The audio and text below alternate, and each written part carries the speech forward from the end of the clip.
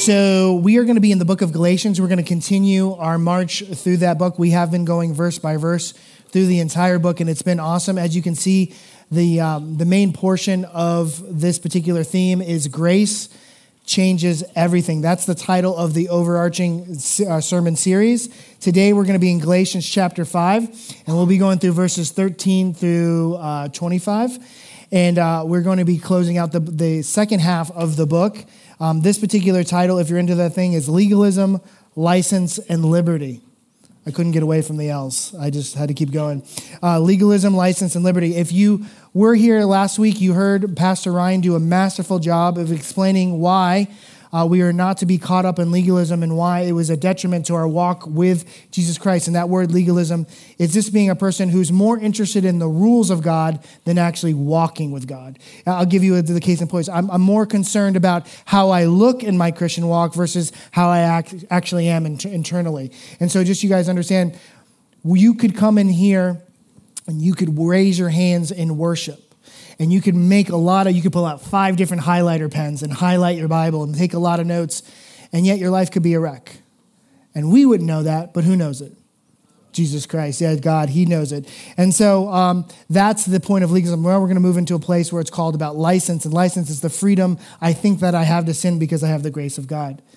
Basically, what Paul has been doing is been questioning this, and I want you to hear it. I wrote this in my devotions when I was studying the book of Galatians when Pastor Craig said, we're going to go through Galatians on the weekend. So I read through it, and I wrote this in my devotions, and I want to challenge you with it today. It says, what would your life look like if you were completely free from sin?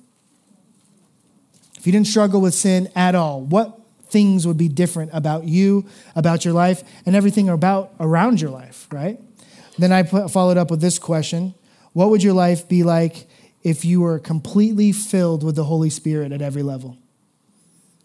What would be different about you? What would you step out into with boldness? What would you refrain from doing? What would you by no means be scared to do with God and follow him wherever he goes? Like when I'm always having this problem, like when I'm at the grocery store, so you can hear that, it's Pastor Joey, he's up there. He must just do Christian stuff all the time and everything must be amazing. The Lord always is like, when I go to the grocery store, like talk to this lady. And I'm like, there's like 5 people behind me. And they all look like they're ready to go, and the Lord's like talking. I'm like, I hate being that guy that holds up the line. And I'm like, I struggle with it, but the Lord's like, go. But once I said, Lord, if you're with me, I'll go. And everything just falls into place. And it's not by me. It's not by my power. It's by his setup. It's by his power. And so you have to ask yourself, and that's what Paul is doing inside of the book of Galatians. The first 4 chapters was him saying, we cannot earn our own salvation. In fact, the very thing that God presented to us is that we needed God. And that came to us by the Spirit. Nobody woke up and was like, you know what, everything's going great in my life. I need to find out that I'm going to hell and I need a Savior. No one just invented that on their own. That was a presentation by the Holy Spirit. The Bible says, no eye has seen, no ear has heard, but what has been revealed by the Spirit. So my salvation came by the way of the Spirit. And so Galatians chapter 5 and 6 does a great job of unpacking, now that I am saved, what do I do next? What does life look like next? Especially when life doesn't go perfect. So join me in Galatians chapter 5, verse 13, and we will walk through this together. Verse 13, it says, you, my brothers and sisters, were called to be free, but do not use your freedom to indulge the flesh. Rather, serve one another humbly in love. For the entire law is fulfilled in keeping this one command.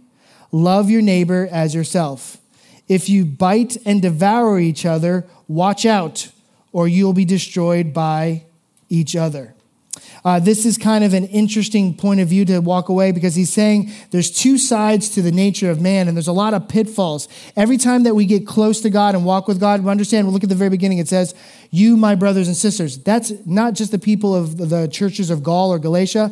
That's you in this room right now. You, my brothers and sisters, and Calvary Chapel, Sebastian, were called. You didn't promote yourself. You were called by God into freedom. But he says in here, do not use your freedom to indulge in the flesh or have license to do whatever you want because you will not serve one another in love. Why? Because you're led by your self. And then he goes on to say this, the entire law is fulfilled, not gotten rid of, not destroyed. It's fulfilled in keeping this one command, love your neighbor as yourself. But if you don't do that, you know what's going to happen? Your selfishness will drive you to bite and devour each other, because at a certain point you'll say this, either I'm so self-righteous and you are not, so we're going by my standard of righteousness, not God's standard of righteousness, you're not good enough. So I've just destroyed your hope. On the flip side of it, if I live by my desires will consume me and you to the point that you'll get destroyed. If you have not found hope in sin and I'm living for sin, guess what? You are running up against me. You're like, I'm looking for Jesus, and I want you to live by my sin. And we don't do that here at church, do we? We're actually rescued from our sin to Jesus Christ. There's a really good point to kind of show this kind of tension that we enter into when we walk into our Christian living. Look at this picture up on the screen. It says, the fine line of walking in the freedom. I want to show you this. This is the tension that we walk into. Sometimes people think when we get saved, we become Christian Jedis and we just float into every room and the Holy Spirit does everything for us and everything's sunshine and roses. No, but there is a tension that's built into our relationship with the Lord and the world because they run contrary to each other. This particular picture is going to kind of show you the example of that. I have a wife who can drink a pot of coffee and go to sleep like that. I, on the other hand, if I smell coffee, I'm up for 3 days. So it takes me forever to go to sleep. So what do? I always look at weird things when she falls asleep because she's gone to bed. I can't talk to anybody. So I looked up the 10 coolest places to go hiking in the world. And at the very bottom of the article, it said the 10 most deadliest places to go hiking in the world. And I was like, of course, I need to stay up for that. I could go to bed, but I clicked it. And this is one of the top ones. And in this particular place, you can see there's just this skinny little trail that you can hike. On the left side, there's nothing but jagged rocks and stones that lead you all the way down to the bottom, which I'm hoping that if you did fall, you didn't survive because there's no hospital anywhere nearby. On the right-hand side, there's something else. Now, you can look and see, it looks like a smooth, sandy drop, but if you notice over here in the side here, you see that puff of smoke? That's right, there's a volcano on that side. So you can say this in your particular life, well, there is this tug of war and there's this tension, and then you have to be prepared that as you are walking this higher path that the Holy Spirit has called you on, if you veer to the left or you veer to the right, you have missed the mark. And the reason why is because we ourselves, our body, our flesh, the world wants to drag us off that path. I was in Publix the other day trying to pick up some stuff, and this lady, I thought she was looking at her grocery list, but she ran full on straight into me. Even as I said, miss, she just crashed right into me. And she went, oh, I'm so sorry. I was looking at my phone. I said, yeah, just watch out. You'll be okay. She turned and walked right into a display. Now, if she is not paying attention and she's on this hike, she ain't doing so good. Thus is the pitfall in the place that we are in our walk with Jesus Christ. What God has called us out of, we have to pay attention. We have to see where the Spirit is leading us, which brings us to our next picture. Now, this is going to show how you see this spiritually. On the one side, you have legalism. That's the speech that we've gone through in the past already, and it's kind of fun, right? Let's be real. If you have any amount of grace in your life, it's really easy to pick on the legalists and the Pharisees, right? It's kind of fun a little bit, right? To poke at people that are just rigid with the rules and go, "You're a bunch of Christian Grinches." But you can see Jesus spoke up against this because there's a reason more than that, just being a person that's just a buzzkill and against everything that's happy because we're all stuck on the rules, is because they are connected to a yoke of slavery, which we saw in verse 1 of this chapter. The reason why they're stuck in a yoke of slavery, I want to give you a picture. The Pharisees at Jesus' time and before Jesus' time were so stuck up in the law and they were so caught up in it, they developed their own self-righteousness because they said, we achieved these rules. But let me tell you what they missed. Jesus would come into the temple on a particular day and heal a man on that day. Now I'm going to tell you, this man was lame for a long time. He had no use of his legs, and the Lord blessed him. And they said, you can't do that, Jesus. The Pharisees run up, you can't do that. This is the Sabbath. That's not right. Jesus did more than that. He not just healed his legs. What did he do? He forgave him of his sins and then sent him on his way. And you know what? I would tell you, that guy would say, whoa, I don't really care about your Sabbath. What I care about is my relationship with the Jesus who came and found me. If you can't get healed, if you can't get forgiven by Jesus Christ in church, where can you get forgiven? And that's what the Lord is saying right there. He would go on to say this: if your donkey fell in a ditch on the Sabbath, you're going to leave it there? You're going to look at it? Now think about it from the donkey's point of view. I'm sorry, it'd be a sin to get you out. That donkey would be like, you get me out of here right now. I don't care what day of the week it is. And that's what the Lord's saying. You're so caught to a yoke of slavery, you're missing the heart of God. Because you're a slave to this facade. You're a slave to this outward righteousness that has nothing to do with the inward righteousness. But look at the heart of your Savior when he came to you. Now, go to the other extreme, license. I have an extreme opportunity to fulfill an impulse in my flesh. I know I'm okay because I have the grace of God. I'll be okay. If I make a boo-boo here and there, everything's okay because the Lord has forgiven me, so I'm free to do what I want. But you know what we would call that inside of love? We would call that abuse. I had a friend a long time ago that would come and he would never pick up the check at lunch. He would be like, the lady would be like, oh, do you want me to split this into for two? And he'd be like, no, he's got it. I'm like, what in the world? And then he'd be like, can I eat whatever you haven't eaten? I'm like, what is going on? You want part of my lunch too? Eventually he mooched so much. I was like, well, you know what today you're getting diet water. You know what that you're getting? Because you've abused this relationship. You've taken me for granted. You have not shown that you are invested. And that's where we're looking at here. We're not following the Spirit of God that's pulled us out of this life. And we don't do it because we're fearing penalties or we don't fear penalties. We do it because God loved us so much while we were still sinners. He died for us that we love him back. It's not about keeping the law or running away from the law. It's about loving the one who loves you.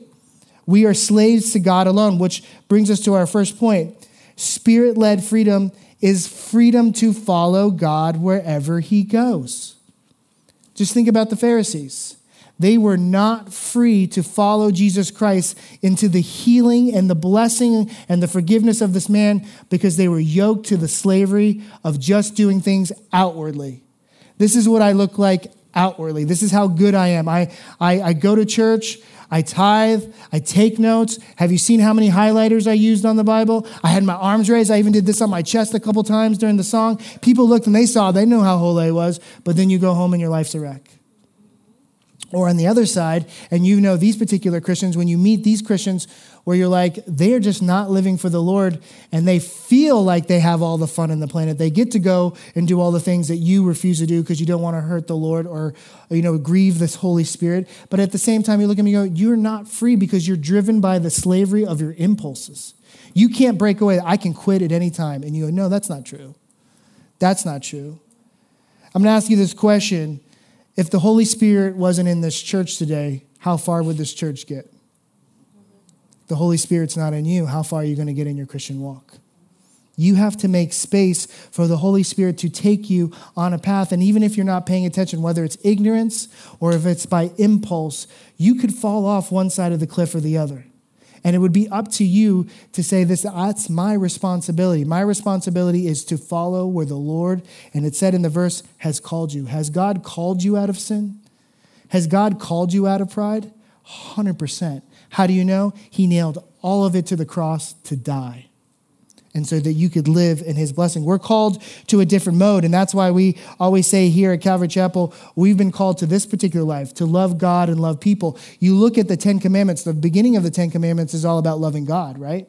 It shows you how to love God. And then the second part of the 10 Commandments is show you how to love other people. And so freedom is not just liberty or to do what I want, license what I want, but I have liberty to not suffer under sin. I have the liberty to not deal with sin. I had a student say this, and I thought it was so funny. He said, it's kind of tragic. On another side, he said, I hate when I sin. And I said, why do you hate when you sin? He goes, because it takes me about 3 days before I can address God again.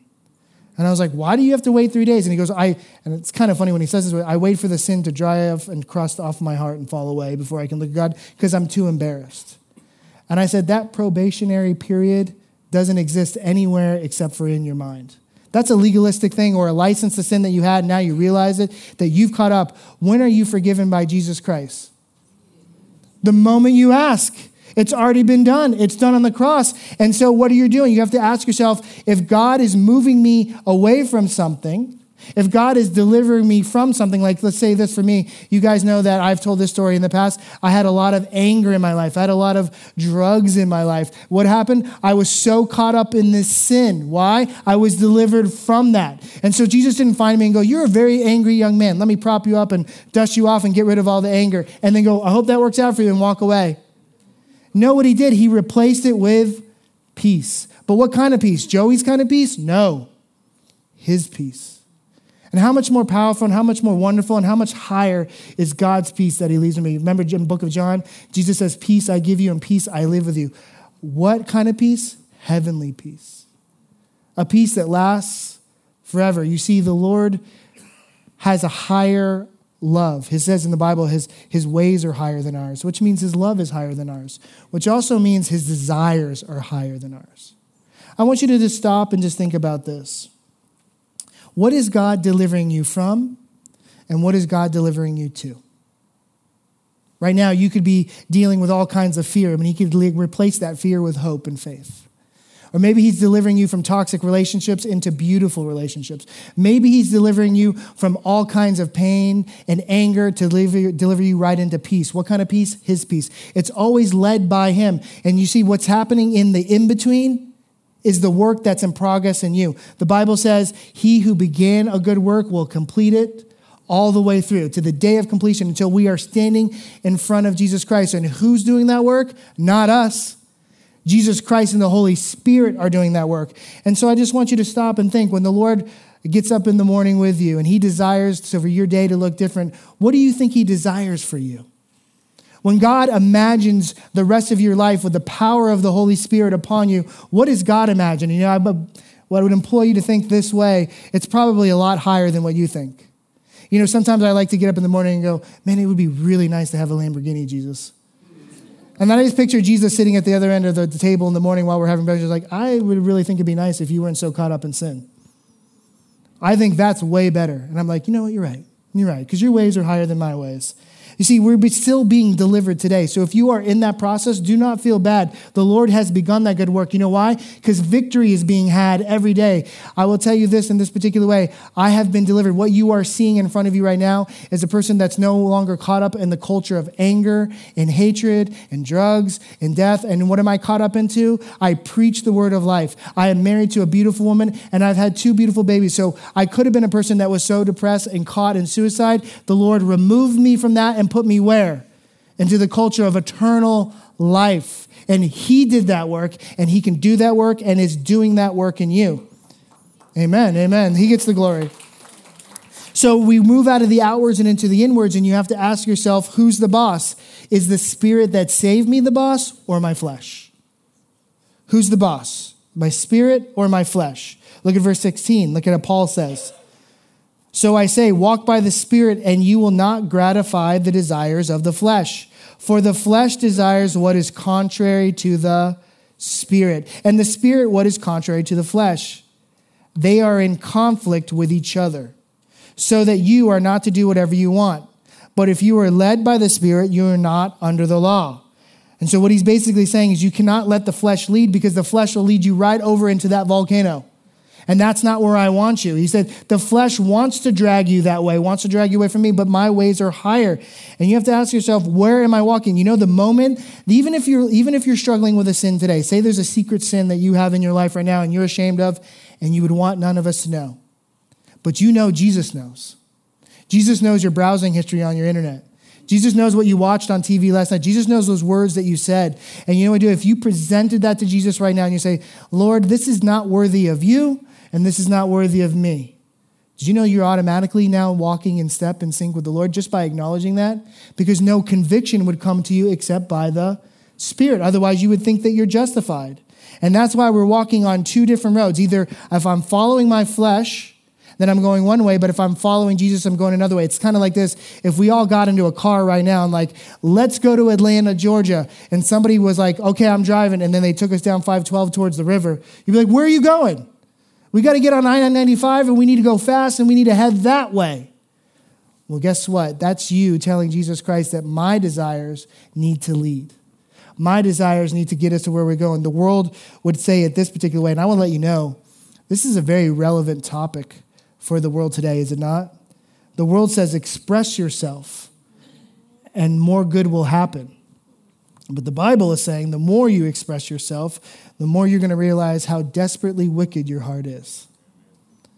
And self-expression apart from God's direction is actually dark. If you look at it, the obsession can be so dangerous because it means I am directly leading myself to heaven with no spirit guide of the Holy Spirit. First of all, do you even know the science behind saving yourself? Like, how does the blood of Jesus Christ, we know the blood of Jesus Christ comes into our life and cleanses us of our sin and then prepares us and justifies us and sanctifies us and gets us ready for heaven. But do you even know how that works? Like I wouldn't even know how that works. All I know is that I pray to the Lord and I receive his forgiveness and I move on. But now I'm going to justify myself before the Lord. It's always poignant to me, this standard that goes by. You guys know I've said this story before, but it's so poignant right now. I got challenged by a bunch of atheist kids to do a Bible study over at the high school. And I went and we had lunch. And over lunch, we were talking. And they were saying to me, God is such a buzzkill. And I'm like, I get it. From your point of view, it is. Personally, I think hell's a buzzkill. But I'm willing to hear you out. So let's hear what you have to say. And they say, he has these rigid rules and it makes it really tough for me to follow it. I said, okay, how many rules do you think would be good? Well, we started off at 6 and by the end of pizza, we made it to 4. And it's like, okay, so these 4 rules are the rules that we should live by. And they said, yeah. And I said, okay, so these are the 4 that you like and you think this is the standard of good. And they said, yes. And I said, how many have you kept today? And they said 2. I said, how many have you kept this year? And they said, maybe 1, maybe 0. We cannot stand before the Lord with our lower standard and go to a higher God and say, Lord, this is the way that it should be, when we can't even keep the standard of good ourselves. And that's what he's saying right here. He's like, love transcends all. For us to go higher, we have to reach higher. And what is higher than God's love himself? Love doesn't change or move with the impulses or fleeting with the wind. Just think about this. This is how you can do a diagnostic on yourself of what you love and where you're at. What would you do if there was no restraints on your life? If there was no penalty for anything that you did, nobody would judge you, your family wouldn't abandon you, the law wouldn't show up and arrest you. If you had carte blanche to do whatever you want, what would you do? Well, amen to that person. But for the rest of us, just sort of say right now, there could be a point in your life that you're struggling where you say, if I don't have that punishment in front of me, I might get away with anything I want. I might do what I want. And Jesus Christ would say, that's what put you in this position in the first place. And that's what nailed me to the cross in the first place, is me saving you from you. And you think about this, with Jesus, omnipotent, omniscient, all powerful, really, he wrote the rules. What did he do with no restraint? Lived for you, died for you, walked you all the way to the end and fulfilled you. And that's why the Lord has said, you have to check your love. It's not just law, it's love. Look at Matthew 6:24. It says it this way. No one can serve 2 masters. Either you will hate the one and love the other, or you'll be devoted to the one and despise the other. See, self-expression says this, Lord, if you're not synced up with me, then we're not going the same way. And spirit direction says, God, wherever you go, it's beautiful. I want to go with you. Please lead me. Please lead me. And I can tell you, I know it's a difficult road because sometimes it's hard to know you're struggling. You're trying to do the best that you can. You're trying to make God happy. But that's the thing. We got to stop trying and start trusting. I want to give you this picture. I put this in one of my devos early on. This particular one. This is me trying to follow the Lord. Sometimes it can feel like that, right? How long would you sit there before you would just park the car and just walk away? Like, I don't know where to go. What in the world? But I just want to say this, it's different when you try to follow the signs, like I know I've been down Roseland Road, and I've seen when the cops show up, everybody slams on the brakes. And you know why you're slamming on the brakes? Because you're not following the love of the law. And I would say there's a letter of the law and there's a love of the law. Let me give you the description. This is why Jesus never said, I came to get rid of the law. Jesus never said, I came to abolish the law. He said, I came to fulfill the law. You remember the law was for the protection of everybody else. Let me give you the case in point. I know I'm not the only one to think this. Don't write me or condemn me when I say this, but have you ever been like in a hurry and then you see those yellow flashing lights of a school zone? And you're like, I love the kids, but can we not go 20 right now? I really got to go. I got a place to be. But you hit that thing and you see the little kids on the side of the road and some of their backpacks are bigger than their body. And then there's a traffic guard and you're like, look at this scene, right? This is so beautiful. And they look so happy and they're so excited. And you know what? You know what drives me to slow down? Not the penalty that the policeman will give me. It's the love of those kids. And in that way, we see the fulfillment of the law. And see, this is kind of like the case in point. If you were driving around, I remember one time we were driving over on Main Street. We were trying to get over to, to get out, to go to a restaurant over there. And then somebody must have hit a detour sign because they were doing all that construction over there. And the detour sign got hit and it looked like everybody was just making a loop. Like they were just following the detour sign. And I was like, we came right back out where we were at. And I just think about this, how much easier it would be for me to get in the car with a policeman and him direct me around town. Like, you tell me where to go. You tell me what the sign means. You tell me what's up ahead so that I'm not confused. Imagine if not only we had a policeman get in the car and he's telling you, hey, watch out for this. There's a thing. There's an update. There's a construction site. What if also a city planner got in the car? And then the city planner's like, this is the way we designed the city. So, the streets look like this. The traffic stops look like this. Follow where it goes.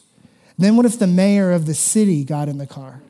And now all four of us are just communicating on how we're going to get where we're going to get to. I would have the up-to-date information and all the direction. How many of us are doing Christianity without the Father, the Son, and the Holy Spirit? I would sit here and I would say this to you. It's love that drives what we do, but we won't ever know the spirit of the law until we get to meet the lawmaker. Sometimes you have to realize that the lawmaker has not just a heart for you, but for a heart for everybody around you. See, the legalists got this all wrong. The Judaizers, the Pharisees got it wrong. The law never came to save us. It showed us how to treat other people with respect and love. Case in point, do little kids deserve the right to be able to get to school without getting hit by a car? Absolutely. And then the libertines, I love that word, libertine. Do you ever hear that like in a swashbuckling movie where the guy's like standing there with a sword and he's like, you libertine. And I'm like, that sounds cool. I had to look it up. It actually means you just disregard the law. You're a terrorist. You're a pirate. So we say for the libertines, it's with grace, I am free to have sin without worry. But the Lord said, you're not free to love me if you're just sinning wildly. You're too worried. Like that kid says, I have to go through this grace period where I have to let the sin fall off me before I can go to the Lord. But think of if you lose 3 days with the Lord, how much have you lost? How much direction have you lost? Love shows you how to live in every single way and every situation because you're driven for love for the person and everything about them. Law pushes you to perform. License pushes you to ignore. Love is not a performance. Love is for us to reach higher for the amount of love that we have for that person because of who we are. Let me give you this case in point. There's this crazy movie called Moonstruck. And there's this scene in the movie. I know it's a ridiculous movie. But there's this one scene. It always sticks out to me. There's this guy that's trying to get this woman to have an affair with him. And she says no. And he says, why not? And she says, because I know who I am. What she's really saying is she says, you know who I am? I'm a woman who loves my husband, and I made a covenant with my husband, and I don't need anything else, so I'm walking with him forever. How much different would the world be if the Christians in this room and all the churches said, I know who I am, and say no to sin? I'm in love with the Messiah that loves me, and I've made a covenant, and I walk with him forever. I don't need you, sin. Our life would be different because, she was not guided by the penalty of making a mistake. And she wasn't like looking to abuse. You know what she was doing? She was driven by love. I am guided to be free from the worry of the law because I'm driven by love. I don't get a speeding ticket because I love the children too much to even speed through that area. I love Jesus too much to break his heart from the sin. Do I still break his heart? From time to time. But it's by grace that he walks me on that path. Now, what if I am driven by the flesh? Look at verse 19. There is a result that comes up. It says, the acts of the flesh are obvious. Tell me what kind of a Christian this looks like. Sexual immorality, impurity, and debauchery. Idolatry. And you can say, well, at least we're not idolatrous. Anybody that loves himself more than they love the Lord is idolatrous. Witchcraft, which, by the way, is closer to the word pharmakia, which is where we get the word pharmacy. Some people say that, well, I can't believe how many druggies we have today. Drug use to seek the divine was something that people have done all throughout history. This is not something new. But look what they're looking for. They're trying to reach God through drugs when then God is right there in front of them. How silly is that? Now look at what it equals to. Hatred, discord, jealousy, fits of rage, selfish ambition, dissensions or factions. Think about that. That's disunity. We don't have any problem like that in the church today, right? No, because we don't live in the flesh, right? Enviness, drunkenness, orgies, and the like. Now look at the warning. Remember, he's writing this to a church. He's writing this to Christians. I warn you, as I did before, that those who live like this will not inherit the kingdom of God. Will not. Will not. That's the warning. You will not inherit the kingdom of God. Why? Because you are self-centered. There is no spirit at the center of you. You are doing all of these works out of selfishness. The technical term is carnal Christian, but a Christian that's caught up in your flesh. And some people would say that that's not a Christian at all. Why? Because I'm walking dangerously close to not being spirit-led at all. I'm devoid of conviction. What else am I also doing? I'm not experiencing liberty because I'm not free to follow the Lord because I'm so yoked to my impulses that I can't go where God goes because I'm stuck to my sin. So when my sin goes this way and Jesus goes this way, I have been dragged this way, away from him. We have to make a choice. And that's why it's so useless. It has no place in the kingdom of God. Think about this when we get to heaven. Why is heaven going to be so amazing? Yes, because we will be in the presence of God. And yes, our Savior will be right in front of us, but there will be no sin. Imagine the news today if there was no sin. How boring it would be for the newscasters. You ever see when they run out of things to report on? You know it's a slow news day when something happy pops up. You're like, oh, it must be in a slow news day. They put a squirrel on a jet ski or something like that. And they're all like, oh, look how cute that is. They're like, this squirrel learned how to think. You're like, oh, it must be a slow news day. Nobody must have gotten killed. And nobody must have gotten hit by a car. And nothing corrupt must have happened because they put this in there. But imagine the news. Imagine the world. Imagine your life with no sin. Now, Paul says, yeah, it looks a lot like this. Look at verse 22. But the fruit of the Spirit is love, joy, peace, forbearance, kindness, goodness, faithfulness, gentleness, and self-control. Against such, there is no law. Those who belong to Jesus Christ or Christ Jesus have crucified the flesh with its passions and its desires. Since we live by the Spirit, let us keep in step with the Spirit. Now, what it doesn't say is a bunch of perfect Christians. What it doesn't say is people who didn't do anything wrong ever. What it says is a bunch of people who took the sin, who took the passion for the dark things of this world, and what? Crucified them. So what does that mean? It means crucify the flesh looks a lot like this. Look at this, Mark 8:34. It says it right here on the screen. Mark 8:34 says this. Then he called the crowd to him with the disciples and said, whoever wants to be my disciple, which means whoever wants to get that good work done in them, must deny themselves and take up their cross and follow me. And what are we denying ourselves?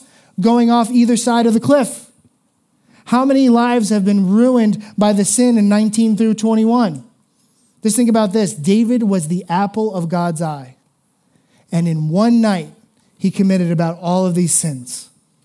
And what did it do? About split the kingdom. About ruined his life. David was a man after God's own heart, and he saw another man's wife, and he coveted her. He called her to the palace. He had an affair with her, and then he had her husband killed because she was pregnant, and he tried to cover it up, and the husband wouldn't go along with it, so he had him murdered. Sin upon sin upon sin. Where would you say David be? Would be on that top, on that high path, or would be tumbling down into the volcano? And it's all because he fulfilled a selfish desire. It may have started off small. Maybe he just looked and he looked at her and she was washing on top of her building right there. And he just looked at her and he coveted one sin down, one commandment broken. And then he had an affair with her, so he stole. And then he murdered. And then he lied. See how it all just comes in? And then what happened? Well, did good come out of that? No, it just revealed the wickedness in his heart. But when he got before the Lord on his knees and he repented and he said, Lord, you're right. You've always been good. I have not been good. Then came love. Then came joy. Then came peace. Why? Because he had to take up his cross and follow the Lord. In fact, what you look at in verses 20 through 25 is you see Jesus Christ. Was Jesus Christ not chock full of every bit of this? That's why John would say that I need to decrease so that the Lord can increase. I asked you in the beginning of this sermon, what would your life look like if you were free from sin? You would look like this. this part, 22 through 25. I asked, what would your life look like if you were full of the Spirit? 22 through 25. Imagine if your life was more known for its joy, peace, and kindness, and goodness, and faithfulness, and gentleness, and self-control than anything else. And how could we even pretend to get there without the Spirit? I love the way that it's written here. I just want to let you know, I think there's a purpose why Paul led with the evil, then ended with the good. It's like we walked out of a garbage heap of sin, and we walked into a beautiful orchard. And in that beautiful orchard, when we're there and we're free to enjoy, we realize this, that the Spirit has led us to a place where we can enjoy God's blessings that apart from him, we could not. Which brings us to our next point. Spirit-filled freedom means I'm free to enjoy the kingdom of God fully. And I think there's a reason why God chose fruit. Because fruit takes time to grow. Sin can destroy in a night, but fruit takes time to grow, right? How many people have grown in patience since they've met the Lord? How many people have grown in joy since they met the Lord? How many people have grown in kindness since the Lord has taken hold of your life? We have this bush on the side of our house. It's called an oleander plant. And people always like to tell me, because it's on the side of our house, but our kids play in the front. You're like, don't let your kids touch it. It's very toxic to kids. So if I tell you oleander, I've already been told it's toxic to kids. My boys know they're not allowed to touch it. But when we first moved in the house, it looked really ugly. It was really raggedy. It was spotted and everything. So I went in there with some clippers, and I clipped off everything that was dead. And then I forgot about it for about a week and a half, and the rains came. And next thing I came out, there was branches in all directions, flowers on top of the whole thing. It was gorgeous from what I found it. And I was thinking about, man, if you just cut away the dead stuff, the live stuff just comes thriving through. And just think, how much pruning does the Lord need to do in your life to make way, to get rid of the dead, to let the live flourish? Right now, the Lord is working on your life to make room for the goodness and the sweetness that he wants to do. And then also look at this fruit. One fruit, 9 flavors. One fruit, 9 flavors. I don't think even Willy Wonka was able to accomplish that. Just think about that. And we definitely know with the everlasting gobstopper, the first flavor was not biblical sacrificial love. What was the first flavor before we got to any of the other flavors? Love. Out of love comes everything else. You can't have peace without love. You can have joy without love. You can have kindness or gentleness or self-control without love. How many arguments are stopped by love? How many wars are ended because of love? I'm talking about internally between us and the Lord. How many times have we been overcome by the love of the Lord and sin has left us? It's not by chastisement. It's not by brutal hammer. It's not by punishing us and locking us up. It's by love. And that's why he says in there in the verse, he says, against such there is no law. And if we were real with ourselves, I just want to ask ourselves, is there any part of verses 19 through 21, was there any sin worth losing the kingdom of God over? Is there any sin worth losing Jesus Christ over? And you think about it as if we were to tumble off the side of that cliff and go down to the volcano. I think the deepest, darkest thing for us spiritually is to have this moment. You know what hell really is? It's not fire. It's not brimstone. It's not anything other than I no longer have access to Jesus Christ who pursued me daily. The God that never gave up on me is gone. He's cut off. And why? Because I chose myself over him. And see, that's why it also says there, against such thing there is no law. The law was never the recipe. The law was the result of loving the Lord. The reason why I pick up all the dirty clothes and put them in the hamper, not because I don't want to get in trouble, it's because I love Jackie so much. And I love her smile so much. And I love to please her more than I worry about the penalty. And love drives me, not penalty. I just want to say this right now. You have to ask yourself this very simple question. Today, am I self-centered or am I spirit-centered? Matthew 10, verse 39, and we'll close on this, says it in the Amplified Bible this way, and I love the Amplified Bible. It says it, whoever finds his life in this world will eventually lose it through death. 10 out of 10 people will die. And everything that they have will die with them.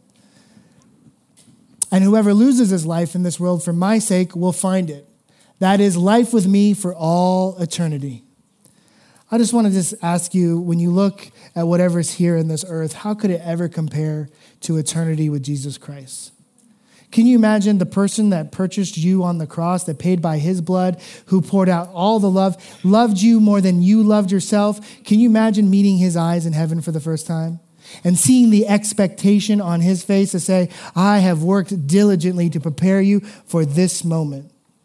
Spiritual maturity says this: we got to make the right choice because it's the good choice. We are followers of Christ that were revealed to us that we needed Jesus by the Spirit. We will continue in the Spirit. So if you feel like you're off track, all you got to do is go, Spirit, get me back on track. I'll follow you wherever you go. I'm just going to say this one more time. If the Holy Spirit is not moving in your life, how far are you going to make it? If the Holy Spirit is moving full force, how far are you going to make it? All the way to heaven. We got to stop looking at the law and start falling in love with the lawmaker. That is who we are. That is what we made for. And every step of the way, Jesus is here for it, even the ones where we slip and fall. Let's pray. Dear Heavenly Father, Lord, I pray this beautiful prayer today. You are good to me, and it's not by my will or by my power, but yours that I am saved. Lord, you had all the power of heaven, and you didn't choose to punish me. You chose to love me. You chose to forgive me. You chose to guide me. You chose to call me out of my sin and lead me away from hell, but what? To leave it to eternity with you. I've been made whole. I'm yours, blood-bought. Nobody can steal me from your hand. You claim me and I claim you. And today, the same power that raised Christ from the dead now dwells in me. I will let it guide me from here to eternity. I am walking from this life to the next with you because you have chosen me, not I have chosen you. And I'm thankful for that. And I have so much gratitude. And this is how I pray this prayer. Lord, release me.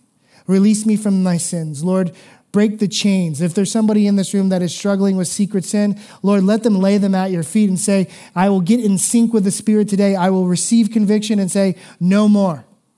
I will let you lead me away from darkness and into light. I will let you lead me away from death and into life. Whatever I once was, I'm no longer. I've been remade and born again and cast in your image. I have been washed white as snow. Why? Because you have said so. And Lord, if you have the power to say, let there be light, you can look into my heart, you can look into my soul and say, let there be life. You have that kind of power, you have that kind of grace, you have that kind of love. And I make this choice today. I choose you. I love you. In Jesus' name, amen.